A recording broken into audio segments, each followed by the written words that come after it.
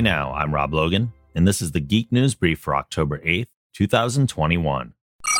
A WandaVision spin-off starring Kathryn Hahn is in development at Disney Plus for Marvel Studios.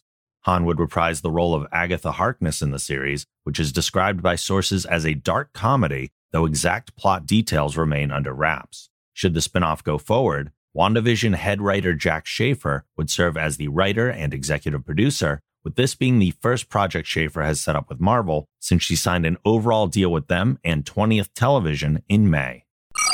Marvel's What If head writer AC Bradley and director Brian Andrews discussed the first season of the animated Disney Plus series and plans for season 2 during an interview with Variety, including that the creators were initially planning to spin off the Star-Lord T'Challa character into his own show.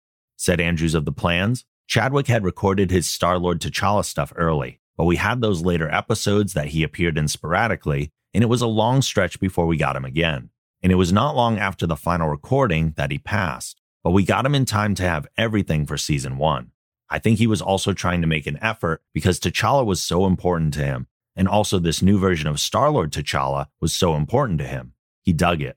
I don't know if he knew this, but there was planning to have Star-Lord T'Challa spin off into his own show with that universe and crew. We were all very excited. We know he would have loved it too. And then, he passed, and so all that's in limbo. So, who knows? Maybe one day. Spoiler warning if you haven't seen the season 1 finale of Marvel's What If. While the season finale of Marvel's What If brought back many of its previous heroes, there was one new addition, Gamora, the destroyer of Thanos. During a recent interview, What If executive producer and writer AC Bradley explained why the episode featuring this Gamora wasn't completed in time for season 1. What happened with the Gamora episode? There was originally supposed to be, early on in the season, a Tony and Gamora-centric episode. However, due to COVID and production delays, one of our amazing animation houses around the globe got hit pretty hard by the pandemic, and we were left with two choices: push the entire season to later this year, or push this one episode to season 2. We made the choice to push that episode to season 2 and hope that seeing Gamora in the finale serves as a teaser for what is to come. In season 2, it'll almost be like a little bit of a prequel. We'll see how Tony and Gamora became friends, because those two don't even interact in the main MCU universe.